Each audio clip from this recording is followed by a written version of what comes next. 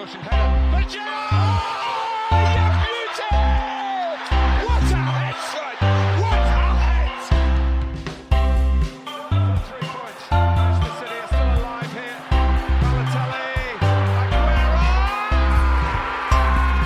Ladies and gentlemen, Corner Kick fam, welcome back. It's been a couple of weeks since we put out an episode. I think our last one was the live podcast, which was, about twice the length of a normal Corner Kick podcast. So, we're doing you guys a favor and giving you enough time to sort of digest all the information that we unloaded to you on that one. But no Nick tonight. He's adjusting back to life down south. Instead, Caleb joins us from the West Coast.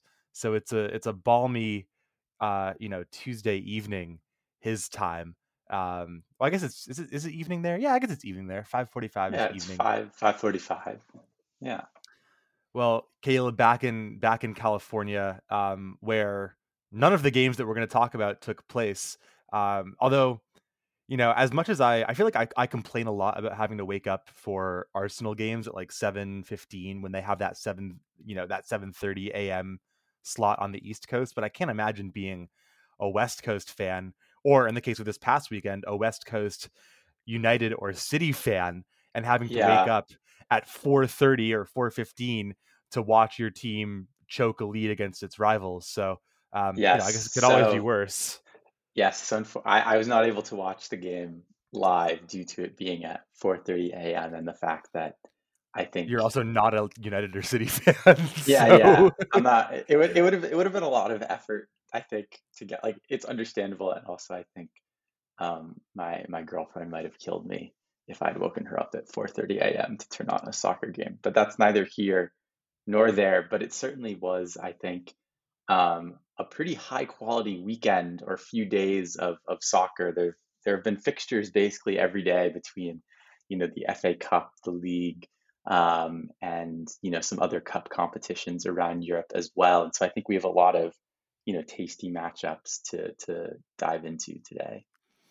let's start then with the first one chronologically, which was that 7:30 a.m. Eastern time, afternoon Sunday or afternoon Saturday rather game between Man City and Man United. Obviously, United are playing some of their best football that they've played really in the last, I don't know, 5 years at the moment over the last 10 games. But Man City are still Man City, and they should have been eager to atone for a 2-0 loss to Southampton of all teams, playing like a fairly full-strength squad in the Carabao Cup midweek. City go up 1-0 after the introduction of Jack Grealish at halftime. De Bruyne with a nice little vintage Kevin De Bruyne move. And after that, though, it was really all United, and the introduction of, I think, a couple players. First, Alejandro Garnacho for United, who's quietly had a pretty good season, for someone who's still very much under the age of 20. He changed the game.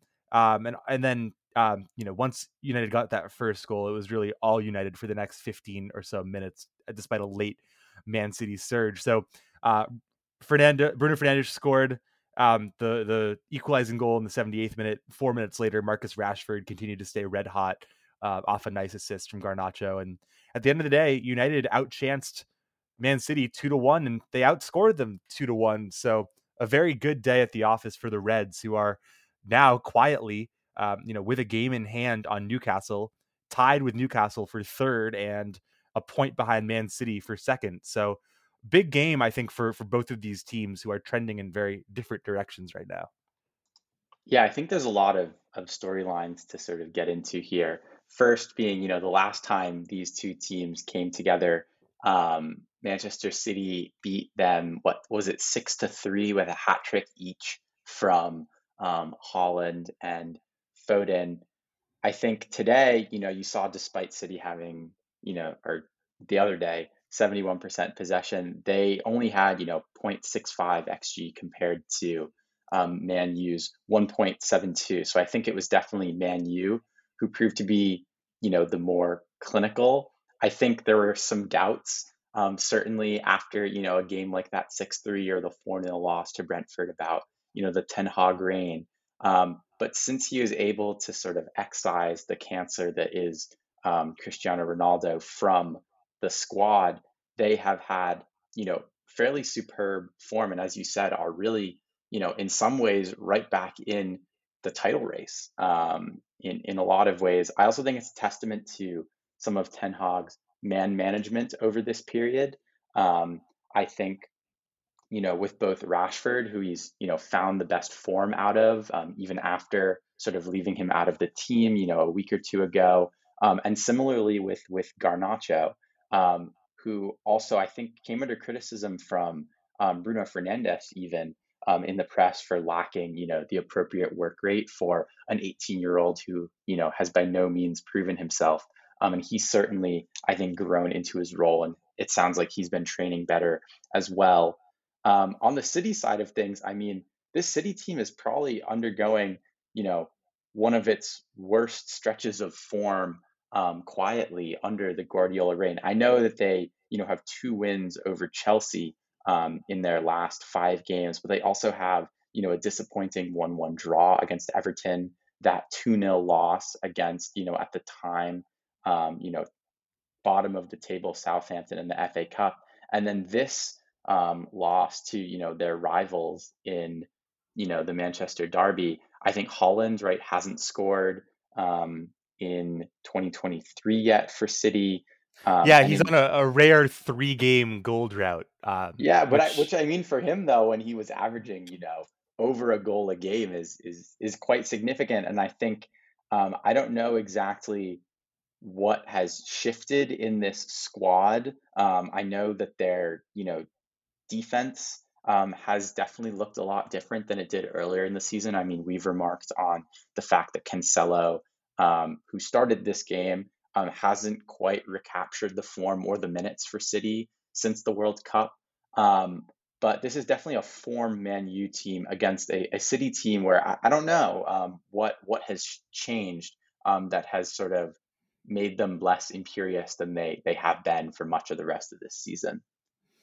yeah, and I'm not totally sure either because as always, their team is worth $500 million every time, they set foot on the pitch. I do think there's been a little bit of a drop off in the form of their outside backs, whether that's Cancelo or Nathan, or it's not Nathan Walker, Kyle Walker. They have just both been, I think, a little bit less productive in terms of the numbers that they put up, but also they've just been less effective on the pitch. And, going with the center back pairing of Akanji and Nathan Ake was very interesting to me as well.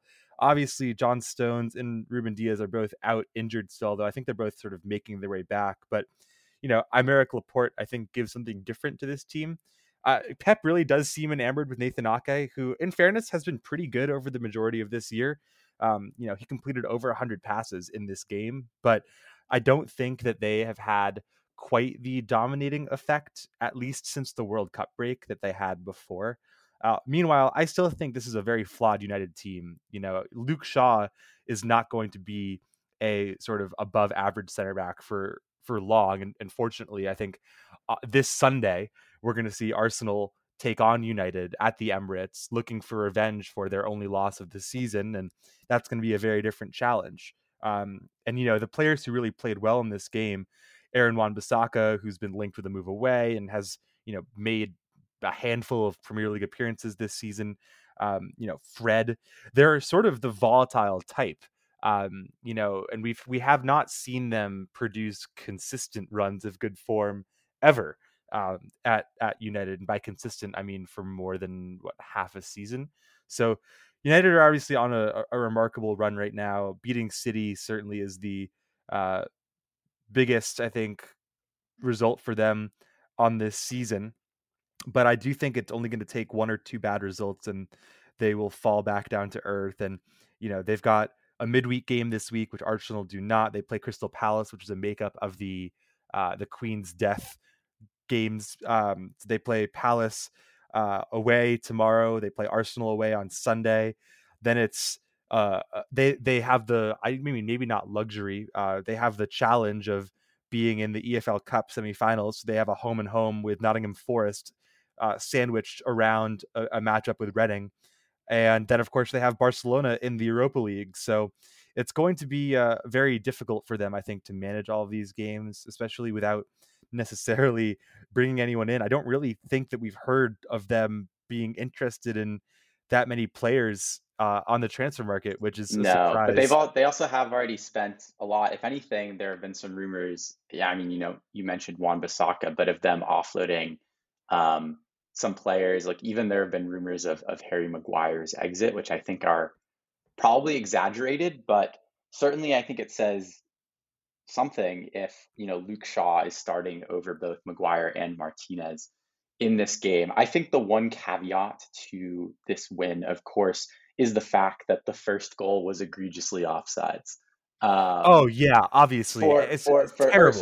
the equalizer for Yes, Man for U's first United. goal, where there was a through ball where Marcus Rashford was very offsides. He did not physically touch the ball, but he definitely interfered with the play in several ways, basically by running alongside the ball, which is functionally having possession, getting in the way of Akanji being able to make a challenge, and also, through his movement, shifting the defense. While it was Fernandez who kind of struck the ball into the back of the net, I, for one, was, watching the replay of the game, was incredibly surprised that that was, allowed to stand because it didn't really seem all that controversial an offsides call to me. Yeah, I mean, it was just it was a terrible interpretation of the rule, because I think a lot of the time the way we see that rule brought up is when a shot comes in from like outside the box and there's a player who's Yeah, offside, the rule but being in the line of interference. Yeah. yeah, the rule being interference or having an effect on the play, however it's phrased in the PGMOL. There's no reason that that goal should have stood, because otherwise you could in theory just have players like decoy themselves up the field. Um, it definitely shouldn't have stood. I, for one, as an Arsenal fan, was not necessarily complaining that it stood, but it was definitely It was definitely a bad call. No, I think So my point is yeah, like, you take what's given to you, of right? For course, sure. But I think there's, many universes where this game probably ends more like a 1-1 draw, where we say that Man U were sort of good money for the draw. yeah, Um, I agree. And for the record, this is the first time Man City has lost 2 games in a row since August 7th, 2021, when they lost in the Community Shield and then to Spurs on the opening day of the season 2 years ago. So this is as close to a slump as I think we've ever seen, really, from Guardiola's Man City. But well, it I think, yeah. I mean, it doesn't get any easier for them, because they've got Spurs in the league on Thursday, then a trip to Wolves, then Arsenal, Spurs, Villa, and Arsenal. So that's a pretty important stretch of 7 games. Obviously, one of those Arsenal games is an FA Cup match, but pretty important stretch of games, because of this loss, Arsenal are 8 points clear.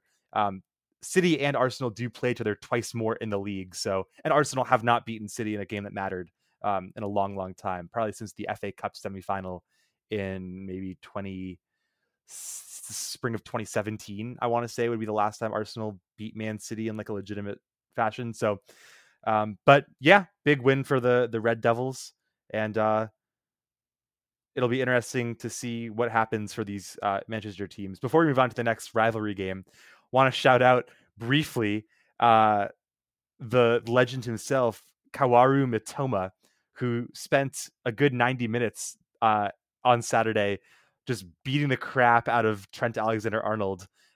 It was really child's play, and you think about the fact that he's a guy who was playing Japanese university soccer like a couple of years ago. Pretty nuts. Liverpool got tonked by Brighton, by the way, 3-0. And there's no doubt in my mind that Brighton are a better team than Liverpool are at the moment. But we don't need to talk too much about that game. It was just amusing to watch this team get, so thoroughly outplayed. Yeah, I mean, But I think there were lots of other interesting results that day. The Brighton game, Southampton beating Everton is obviously very important for Sorry, the James rele Ward-Prowse beating Everton. sorry, yeah, James Ward-Prowse is responsible for like all of Southampton's points with what, two more set piece related goals, Yeah, or one of his them was a free kick, at least. one of them was a free kick. The other one was off a through ball. But Okay. yeah, I mean, as it's great. You can go back and watch the video as soon as Anthony Gordon commits the foul outside the box. There's a video you can see Jordan Pickford just like kicking the post in frustration because like he knows what's coming. And James Ward-Prowse continues to be the best free kick taker of all time in the I Premier think League at the he's start of on this his season. way to beating Beckham's Premier League free kick record. Um, but yeah, tough day to be Everton when most of your relegation Every rivals day is a are tough day to be doing, Everton. yeah, a bad day for Merseyside overall. But perhaps we should, jump to London on Sunday, where your team, away at Tottenham, put in a pretty superlative performance, a clinical performance, a performance where they probably could have, you know, rung up the score even more. Tottenham 0, Arsenal 2. A rather embarrassing Lloris own goal, a player who seems truly broken after the World Cup final. Um, I mean, he knows he's never going to win anything with Tottenham, it seems, after what, a decade or more, maybe or close to a decade at the club. Bukayo Saka, beating, what was it, Sessegnon on the left flank, sending in a kind of speculative cross that Lloris sort of flung into his own net for lack of a better description. And then 20 odd minutes later, Martin Odegaard finding way too much space outside the box and drilling just a nice low shot across goal, left to right. 2-0 to Arsenal, Tottenham in the mud. Arsenal, playing this game after the Manchester Derby the day before, extend their lead at the top of the table to 8 points and now sit on 47, having taken 47 out of 54 available. A pretty impressive performance all around. I'm curious what your thoughts were on this game, Nathan. Yeah, this was a lot of fun, considering the last time Arsenal played at the Tottenham Hotspur Stadium, was that 3-0 loss in the spring that ended Arsenal's chances of finishing in the top four. Arsenal hadn't beaten Spurs away since 2014, a game which I remember watching. It was the game where Thomas Rosicky became Messi for like 13 minutes and scored an absolute banger. But this was just a really good team performance, even before that Saka goal. Or the Lloris own goal. It was really all Arsenal. Spurs played the same way they played the same way they play really against every team, which is they defend as a back seven with, one of the wingers dropping in. So it really becomes a back eight. And I have to say, not impressed by the team selection, not impressed by really anyone in this game aside from maybe Højbjerg for Spurs. I thought it was a tough task to ask the midfield tandem of Højbjerg and Pape Sarr, who was making his Premier League debut, to handle a midfield three of Odegaard, Partey, and Xhaka, which has been the best midfield in the league so far, especially considering that Nketiah drops back in too. So it was really, 4v2 for much of this game. But look, Saka is just a much better player than either Sessegnon or Longley. He beat them repeatedly down the right. Martinelli was kind of quiet in the first half and didn't really do all that much offensively, although he did have a nice dribble off his back in sort of true Brazilian showboating style. But Martin Odegaard was so good. And I think there's an argument to be made that if the Premier League season ended right now, he's probably he could very easily be your Premier League player of the year. He's certainly the best midfielder based on form alone. Right now he scored The outside the Premier League box. Player of the Year is certainly a Norwegian. We'll leave it at It's that. certainly a Norwegian. And look, obviously, I think Holland has 21 goals through 18 league games, and that's obviously nuts. But Martin Odegaard now up to 8 goals and 5 assists. 6 of his 8 goals have been away from home. His average rating is a 7.85. And yeah, I mean, to really look, everyone in Arsenal played their hearts out. Ramsdale had a really good game. He was only really called into action in the second half, aside from one save that he had to make on Kulishevsky, I think, in the first half. Or maybe it might have been Son actually in the first half. But this was a great win.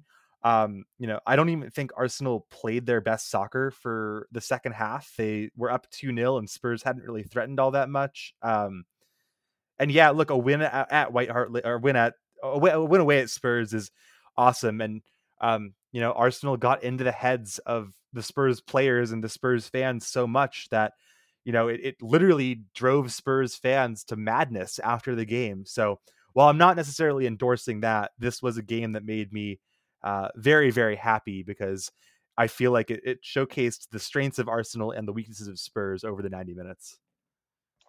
Yeah, well, and it's so interesting because when you look at the stats, like if you just look at the stats, it would seem like it was a pretty even game. You know, XG 1.6 for Tottenham to 1.85 for Arsenal. Tottenham actually narrowly outshot Arsenal 17 to 14.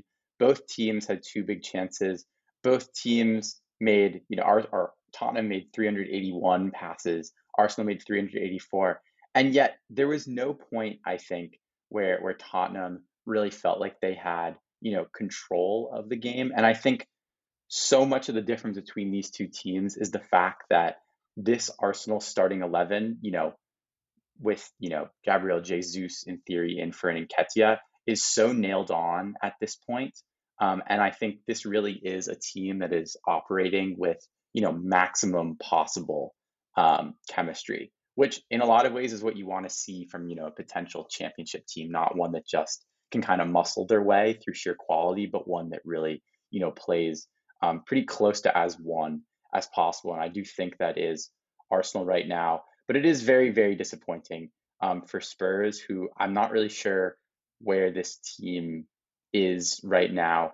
I have a question. Do you know if Yves, Bissouma has been injured, or I'm just curious why, even with Bentancur absent, why we saw, Sarr over Bissouma. I know Bissouma is generally not impressed since his transfer from Brighton over the summer, but do you know any more about that particular choice in the I mean, midfield? he played a full 90 in the first game back from the World Cup break. He played 80 minutes against Villa after that, and then didn't play. I guess in the previous game, which was, or the previous two games rather. One was an FA Cup tie, and the other was a win against Palace. So I'm not totally sure why. And regardless, I think this. I mean, look, a better functioning Spurs team would not be reliant on a choice between Bissouma and Sarr for that second midfielder. And frankly, I know Conte has his system and pretty much hasn't deviated from it at the top flight level in 15 years. But it could have been, I just thought there was a lack of pragmatism about the way he set up this Spurs team against an Arsenal team that, I think Newcastle sort of showed the blueprint for lesser teams and how to play against Arsenal. And that's, you can't leave three men up high because Arsenal there's just too many players who come forward. So I was a bit surprised about that. I was surprised Perisic didn't start, frankly, over Doherty or Sessegnon. They could have put him on either side. And yeah, I mean, the You depth of didn't this think Spurs Emerson team, Royale was fighting for a start here? definitely not. But the depth of this Spurs team is just so bad. And yes, they got Kulusevski back, and Richarlison is, coming off the bench. But you look at this bench, man, and the players they didn't bring on: Davinson Sanchez, Oliver Skip, Emerson Royale, even the players they did bring on, Brian Heel, Ben Davies. Like, there is just not a lot of options. And frankly, I know Arsenal's bench is pretty weak as well.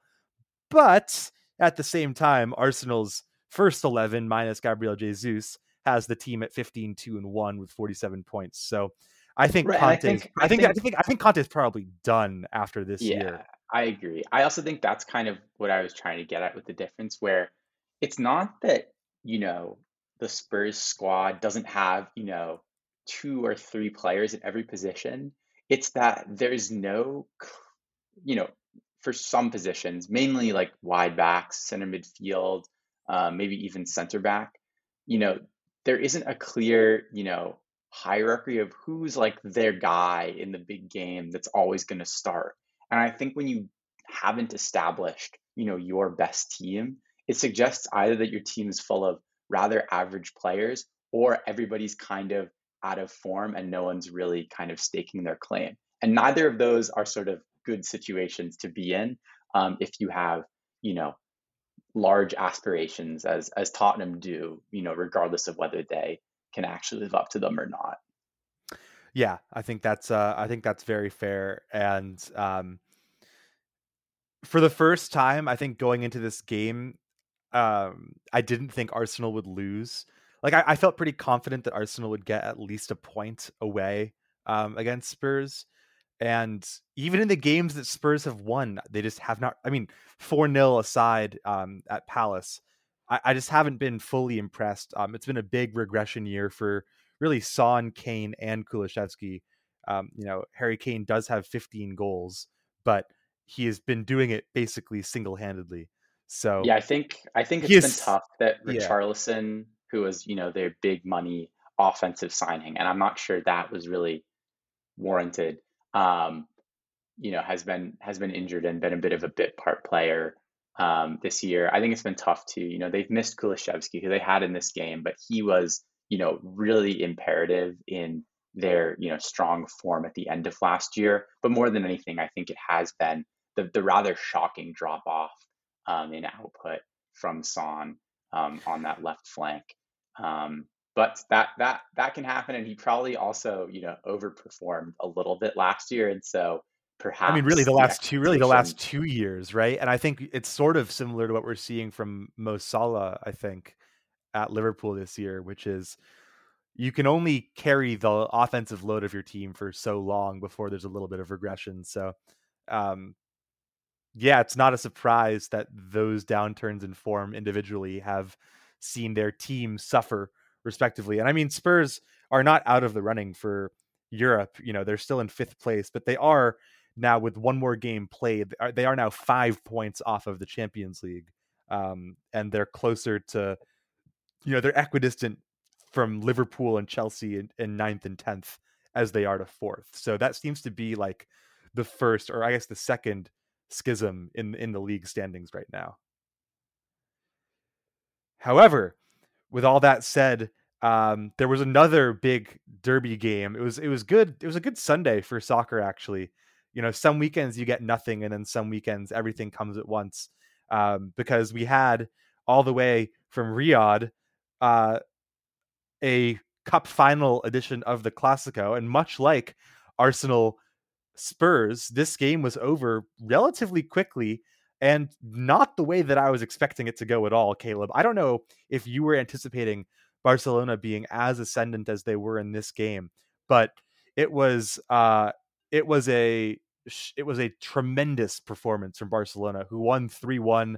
But the only goal they conceded was a sort of garbage time goal. Pedri looked great. Gavi looked great. Lewandowski scored twice, and then had one ruled out.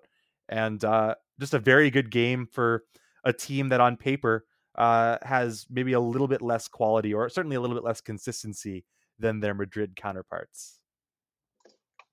Yeah, I mean, I think the Super Cup is in many ways not, that important a competition. It's, the equivalent of the Community Shield in England, and because of, money mainly, they've turned it into a kind of winter tournament, mini tournament in Riyadh, where the, winner and runner up of La Liga and the winner and runner up of the Copa del Rey play in sort of a four-man tournament. Both teams, labored a little bit to get to the final, having to win in penalties. Um, but I think I expected Barcelona to win this game. I mean, Madrid have been in rather poor form since the return from the World Cup. I mean, it took them, as I said, penalties to beat, Valencia, and then they also lost in their last league game, um, Villarreal, sort of 2-1. Um, I think Barcelona also have had, I think, a bit of a, up and down return. but in general came into this game with better form. And I think in a lot of ways, um, Xavi got kind of the tactics of this game right. I mean, Barcelona have had some issues with having kind of a consistent attacker after, Dembele and Lewandowski with, Ferran Torres, Fati, Rafinha all struggling, I think, to really like claim their spot. And so he went with the four midfield formation with Gavi kind of playing, a left winger at times or like a left center midfield at other times, kind of to counterbalance Madrid's form and midfield approach with sort of Valverde playing that weird kind of box to box winger situation. But I think this was a game where Modric, Kroos all looked very old and leggy, where Camavinga looked really uncomfortable playing, as a slightly more kind of defensive midfielder. I think Madrid have really struggled in these past few games in part because they've missed Tchouaméni, and he was hauled off at halftime because even though he didn't get a yellow, it looked like the game was bypassing him a little bit.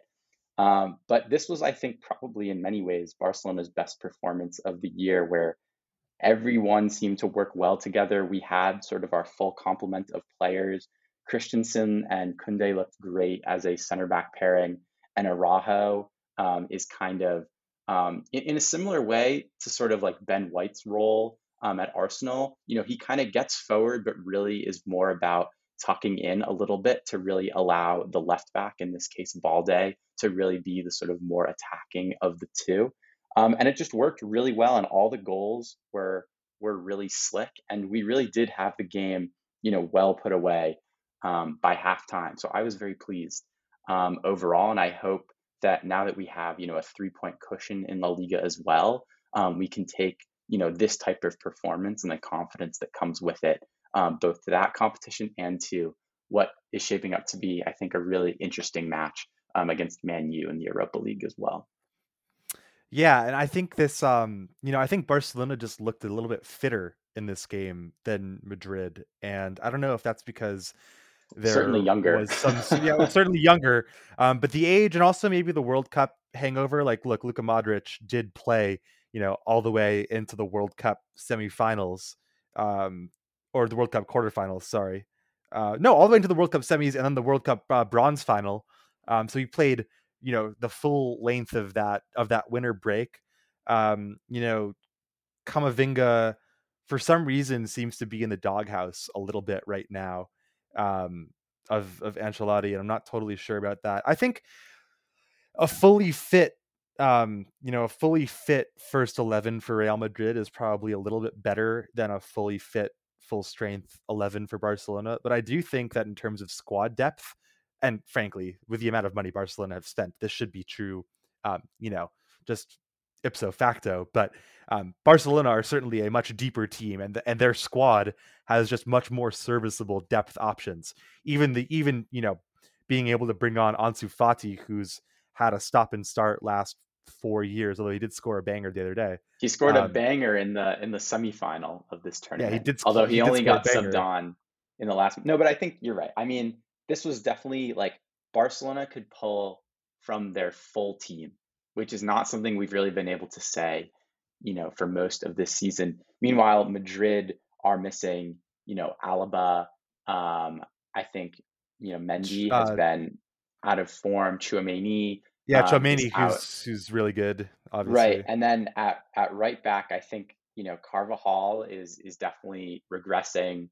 Lucas Vázquez is also not like a true right back. And then I think the issue with Madrid's squad is that there's a lot of players in the team that I don't think Ancelotti trusts to play, soccer. Like you look at their bench. I think you're right. I think you're right, though. Like you have like Odriozola, who just was never good enough to really play for Madrid, and I think is now kind of stuck on probably a high wage deal where he'd probably rather just sit there than go back to Sociedad. Jesus Vallejo, who's now 26 years old, and I feel like he was supposed to be like the Spanish center back to replace like Sergio Ramos, but now he just doesn't play. Eden Hazard, we don't need to like talk about that. Like that's we've talked about that story before. And then Mariano Diaz, who's 29 and also doesn't really get a look in. And so that's basically like half of their or half of their bench. And you look at the rest, like Danny Ceballos is definitely not someone who Ancelotti wants to be bringing on. Ideally, he's clearly like the sort of last choice center midfielder. And then Marcus Asensio, even, who I think tends to impress when he gets minutes, but is very rarely called upon from the beginning. And so I think, they're missing some really key players. And I think this Madrid team is kind of like a basketball type team where it's really, like analogously like I don't know, like an 8-man rotation is kind of how they do it. And they're having to look to their, ninth and 10th and 11th men at this point in the season, and it's not working for them. Yeah. Well, I also think that that's partly a fault of their transfer strategy, which has very much been go big or go home. And in fairness to them, they've done a really good job of sticking to that. And I think sort of avoiding spending themselves into debt or spending themselves into a Barcelona type situation. But you look at the players who they've brought in. Obviously, Tchouaméni was like close to 100 mil. Rudiger came in on a free, which is, again, I think still consistent with that kind of value. They tied down players like Benzema, Vinicius, Modric to new contracts. But other than that, they have not really brought in, they don't really buy squad players and instead are relying on, I guess, La Fabrica's sort of washed up 78 overall factory pipeline of players like Odriozola, Vallejo, who are 26 and 27 now, which is kind of incredible. Brahim Diaz, or sorry, Mariano Diaz, who's almost 30. Although there was a report saying that Brahim Diaz is going back to Madrid. Which would be an error, by the way. The best move he ever error. made was to become a starter at AC Milan, where he gets to win Serie A. But correct. No, but the point is, yeah. Yeah, and look, maybe frankly Madrid could use one more body, especially given the fact that they are consistently competing on 3 fronts. And and also the fact that, Camavinga and Tchouaméni are probably the foundation of their midfield for the future, but they will still need another midfielder. And I know that they are going to need another striker, obviously, because Benzema is 35 years old and that's not changing anytime soon. But their transfer policy aside, I still think we're going to have a really good, second half of the season in La Liga.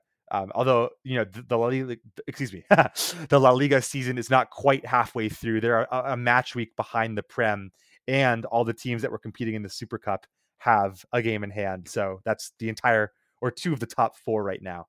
So interesting stuff. You mentioned Serie A briefly. Just wanted to touch on a piece of history. Atalanta became the first team to score 8 goals or more in a Serie A match when they smoked. Really? That's never happened before? It's never happened before. I was stunned. But in fairness, you think about how rare it is for that to happen in the Prem. It happens once a season, maybe once every 2 seasons. It happens once every other year against Southampton, but it's still a rare by event. Man City. Yeah, it's or lesser, and it's still a rare event. But you think about the sort of stereotype of Serie A as being a sort of Catenaccio defense first league, and I think that's certainly been the case for the majority of the time there. And also, it seems like a very upset prone league. Like I feel like, barring the golden era of Juventus, teams weren't blowing teams out of the water every single game week. Like I still think there were more slog fests there than in other games. But so shout out Atalanta, who hung 8 goals on Salernitana. While with also Ademola Lookman getting like 2 or 3. And missing a penalty at the same time. So it could have been 9, man. They could have made history twice in a day. But yes, enough with Serie A. Speaking of other leagues, the Bundesliga is back on Friday. We have to mention the Napoli versus Juventus game, just briefly. I guess while we're on Serie A, we can talk, Napoli Juve in a game that I think let us know that I think we know ball, if you will, because this was just downright humiliation for Napoli. frankly, or sorry, downright humiliation from Napoli inflicted on Juve. They were up 2-1 at halftime. It could have been way worse. And then, this Juventus team has maybe even a thinner squad than Real Madrid. And it was really, all Napoli the rest of the way. They win 5-1. Kvicha Kvaratskhelia was fantastic. Again, he had 2 assists and a goal. He could have had probably 4 assists and 2 goals. Victor Osimhen really looks like he benefited from from not playing at the World Cup break, because he was injured a bit in the first half of the season, but he is just so clinical. And really, I'm surprised that United signed Wout Weghorst over him. And yeah, Juve are bad. We know this. Even though they're in third place, they're not a good team. Well, right, They're that was the whole thing. Like we've been having this back and forth about like how bad are Juve, and I think it was a while ago when we were like, yeah, we kind of had come to the agreement they're really this bad, but then they went on this run where they won somewhat miraculously and not they had like convincingly. 93rd minute winners in like 4 straight Yeah, games. but they won 8 straight league games and they conceded 0 goals in that stretch. And so magically, they got themselves up into, they're still trailing Napoli, who have been, the lights out team, but they were, safely in the top 4. And then this really brought them back down to earth. And you can remind yourself that while they have, a league best defense, somehow having only conceded 12 goals in 18 games, and that includes the 5 from this game, they've still only scored 27 goals, which is real bad. And so there's still a lot to the Juventus are not really back by any means. Somehow they just got a lot of lucky breaks, and it was time for someone to put the record straight. And Napoli have been pretty good about doing that, all season long. Yeah, no, they're the most clinical team in Serie A. Also, the most fun team in Serie A. I did watch a little bit of Napoli's game today, where they lost to Cremonense in penalties, or rather, after extra time, in the Coppa Italia, but they rotated their entire squad. It's Napoli's league to lose, and for I think the majority of our adult lives, I think we were accustomed to seeing a Juventus team that would just overcome whatever the gap was in Serie A to win the league.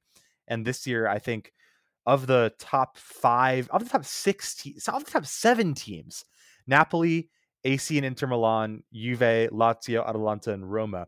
The only team that I would think Juve is better than is Lazio, of those 7. So a very competitive top half of Serie A. And we do have a Derby della Madonnina tomorrow, or Derby Milanese tomorrow, in the Coppa Italia as well. Or sorry, the Italian Super Cup as well. So that should be a fun one. Which is also in Riyadh. They're doing it like the same thing. Yeah. So Yeah.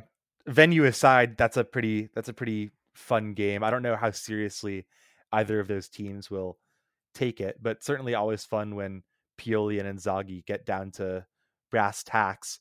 I guess the last league to touch on is France, and despite my commitment to saying that this league is over and done with and all wrapped up, PSG continue to try and prove us otherwise. They fall 1-0 to a Rennes team that was down not 1 but 2 starters. They actually played a totally different formation because they had 2 guys sent off in a last minute loss to Clermont Foot the match day prior. So PSG's lead over Lens at the top of Ligue 1 is down to 3 points, just 1 game. And look, they did start Hugo Ekitike instead of Kylian Mbappe. And, they did also start Warren Zaire-Emery, who's 16 years old, in a midfield with Vitinha. But they also started Messi and Neymar. Yeah, and also they still lost, so it doesn't really matter. And that's, a choice that Galtier made, so that's on him. So right, because who else did they have available? I mean, they had everyone available. Players. They brought in Hakimi, Mbappe, Fabian Ruiz, Carlos Soler, Renato Sanchez. Fabian, yeah. Yeah, like they had more talent available to them for sure. For sure. And there was also another massive scoreline this weekend with Monaco beating Ajaccio 7-1 with a Ben Yedder hat trick and an Embolo double. So I think Ligue 1 is like getting close to like the watch this space situation. Although I'm not sure I could really bring myself to watch a like Lens game, but Yeah. that's that's Also, okay. Ligue 1 is in the very interesting spot of having a league that is changing size next year because they let teams that were relegated stay up during the COVID year. So this year they're relegating 20% of the league. So teams 17 through 20 go down. Shout out Angers, by the way, who have a remarkable 8 points from 19 games with a negative 24 goal differential and 2 wins and 2 draws. So it's very competitive, I think, in the top 5 or 6.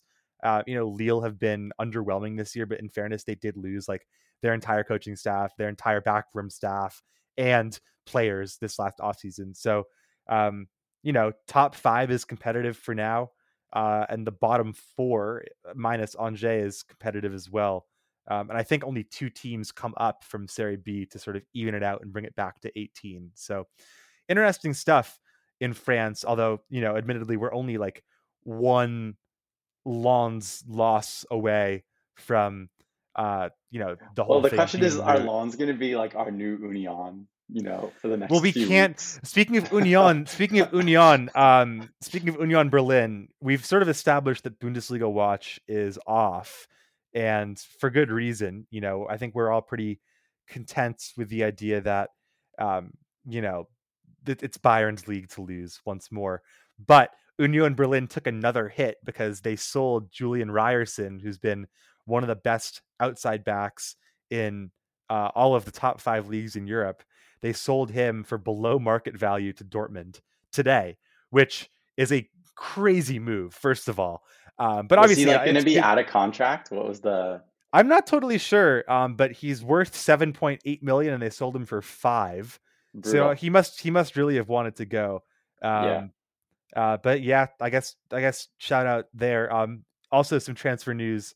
Pablo Sarabia for 5 To mil Wolves, to right? Wolves for 2.5 years. That's fine. Like obviously Lopetegui. Reuniting with Yeah, Lopetegui, right? yeah, From Lopetegui their must have Sevilla wanted him. days, I Yeah, think. the Hmm. last time Sevilla were good.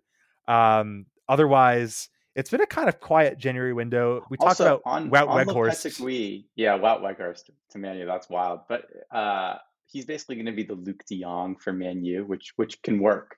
But did Lopetegui manage some of these Portuguese players when he was the what was it, the Sporting coach? And I is mean, that he was that must part of have. the logic for hiring him? Maybe I haven't actually looked, but that would like make sense to me. I mean, I think he must have, right? Because it's like it's the whole cabal. It's the Mendes cabal that sort of runs that outfit. Um, they did draw Liverpool since he arrived, and then got smoked by them today. But yeah, I mean, I guess that those transfers all make sense. Otherwise, it's been again pretty quiet. Villa signed John Duran, who's a 19-year-old Colombian from Chicago Fire, which is kind of fun if you're into the sort of MLS side of things. But again, not a whole lot of movement this January. It's almost like with we'll get to this final transfer in 1 second, but it's almost like all of these teams had so much time to evaluate their players over the winter break that they have sort of avoided the panic moves so far. And I say that with the exception of the team in sort of royal blue in London, Chelsea, who are content to just literally purchase every Arsenal target in existence because after months of angling for a move to the Gunners for Mikhailo Mudryk, the Ukrainian winger from Shakhtar, Chelsea beat Arsenal to the punch, and in a span of like 18 hours, it goes from Arsenal have submitted an offer for 95 million to Chelsea are paying 100 million plus add-ons for Mudryk, and I'll say it, as good as Mudryk was or is, and we don't really know how good he is, and as much as I love to see his passion for Arsenal, I guess as a fan, it is insane to spend 100 million on a player with 10 or fewer Champions League games of experience, and from a Ukrainian league that has been, through no fault of its own, relatively dormant the last little bit.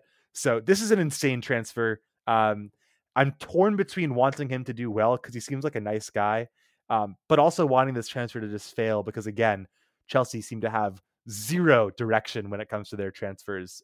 Very baffling stuff all around. Oh, this is insane. I mean, Chelsea have spent, I think, something like 425 million since Bowley took charge. And to spend that much money and to still find yourself 10th is real bad.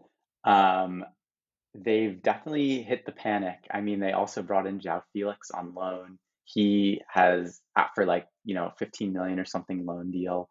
He got a red card in his first appearance and will now miss the next 3 games.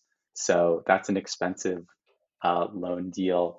And Mudryk, I haven't watched a lot of his highlights in part because, there aren't a ton out there. That's because the guy has only made like 40 first team appearances for Shakhtar.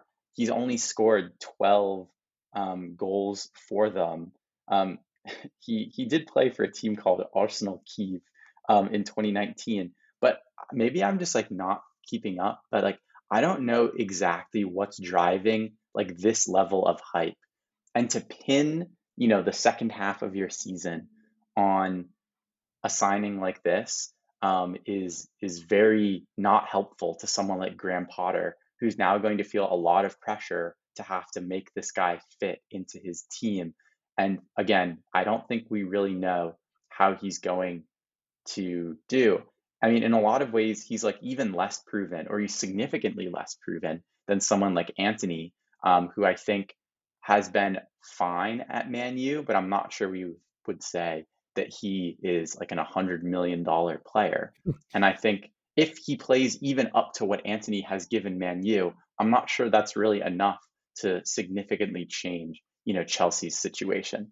So Well, is it really just the fault of like this is a question, like did Man U really just like set the market price for 25 and under wingers like that high, or was Bowley just so committed to making a splash while I guess depriving Arsenal of a target that he just went out and did this? Because it just like yeah, I don't know. I mean, there was The Athletic did an interview with the Shakhtar's. Yeah, I read that. yeah. So I mean, like we might have some answers there, but I don't honestly like at this point, I'm not ready to like put out a theory of like bully ball or like bullyism at Chelsea, because right now it does seem just quite erratic. And I do just wonder where, the rest of the sort of sporting staff at the club is, because it does seem like it's very, very much driven, from the top in if you're a Chelsea fan, I think a pretty concerning way. Yeah, and like frankly, would you rather have Cody Gakpo for 40 million or Mudryk or Antony for 100 million? Because clearly the answer is Gakpo. Cody back, yeah, In fact, I would rather take 2.5 Cody Gakpos yeah, for over. sure. Yeah, I mean, I'd rather look, have an entire front line of Cody Gakpos, right? So it's no, it's a bit baffling, honestly. And then also, I mean, we talked about this too, watching, um, Colwill for Brighton have an excellent game against Liverpool, the young, 19-year-old center back who is now rumored to be, potentially even getting an England cap. And then you see, Chelsea spending, over 100 million combined on, young French center backs, which isn't to say that, Badiashile or Fofana aren't good. It's just that like they had someone there that clearly can, like play with the big boys in the Premier League, and would have been free. And so I think there is, right? So I think there's like a strange impulse to like spend, rather than perhaps like a sober analysis of where we should spend, if you're Chelsea right now. yeah, without a doubt. And, that's been a criticism that I've had of Chelsea, and many people have had of Chelsea for a long time, because they've had the most successful, youth academy in England since, the turn of the millennium, really, or certainly since the Roman Abramovich days. And instead they show this lovely commitment to their youngsters by loaning them out for 8 years at a time. And look, for every Colwill, you get a Tomasz Kalash, who's now 29 years old and still playing in the championship. I watched a bit of him today for Bristol City and thought, man, he was like a FIFA 11 wonder kid who you could Yeah. sign from Chelsea. Yeah, and it's similar, like for every Lewis Baker, you get a Mason Mount. Like not everyone is going to pan out, but I think there are more people that could pan out than Chelsea allow to. Yeah, without a doubt. And it does seem like they have tried to sign young at the very least in the last 6 months or so. They brought in Chukwuemeka, they brought in Andre Santos, they brought in Didi Fofana. They're buying young, but you have to think that with a $450 million outlay, there's going to need to be some ROI, and they are in 10th place right now, having lost 7 of their last 11 games. So we all know that FFP is a farce, and there are very many ways to get around it. But you can only buy yourself out of such a deep hole, I guess. So certainly something to watch there. This weekend we have this week Barcelona continue their lucky string of draws, and after nearly losing to the 18th placed team in the Spanish third tier, they then get drawn against AD Ceuta, who are in last place with 8 points in the Spanish third tier. I was looking at the table today and I couldn't find them. They have 2 wins in 19 games and have only scored 18 goals. So naturally, some dude is going to score a hattie this weekend or this Thursday. Which former Barcelona B player plays for them now, right? Who's going to score a hattie? That it'll be that man. But they did beat Elche. They did beat Elche in the FA previous Cup round. Oh, in the FA Cup. What am I talking about? In the previous round. That would be wild. No, they have their front line is led by a man named Jota, who does not have a FootMob profile, and a man named Rodri, who was a Barcelona youth player back in 2011. He scored 7 goals for Barca B back in 2011-2012, which was a very good year for Barcelona B, by the way. He was also a former Real Oviedo striker. They also have Adrian Cuevas in midfield, who you might remember from his very promising stint at Cordoba 2 back in 2013, 2014, or perhaps his time at now defunct Ceres CD back in 2011. So look, you never know. Barcelona would hopefully have learned their lesson, but look, this team is a bad it's a bad third tier team. There's, I think, I don't know how to totally quantify it, but there's about 60 places between them and Barcelona in the overall league table, but it becomes 80 if you include all the teams they'd be behind in the other branch of the Spanish second tier or third tier. So we have got that game to look forward to, and we've got Bayern and Leipzig to reopen the Bundesliga on Friday, which is fun. Those games are always good, always a lot of goals. Liverpool Chelsea in the Prem on Saturday. It's one of France's weird cup weekends, so not a whole lot going on in Ligue 1. We've got Arsenal United on Sunday, which is my personal opinion for game of the week. We've got Ajax Feyenoord, so we've got the Klassiker before that as well. All in all, pretty solid weekend worth of games. And next week, midweek is FA Cup and league games as well, before the Champions League returns in that first couple weeks worth of games in February. So exciting stuff coming up.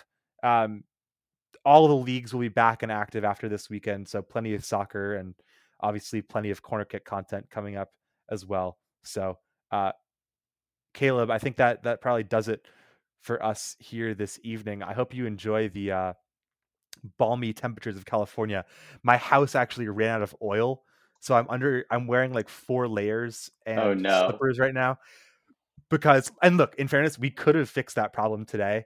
But the difference between same day oil refilling and like tomorrow oil refilling is like $250.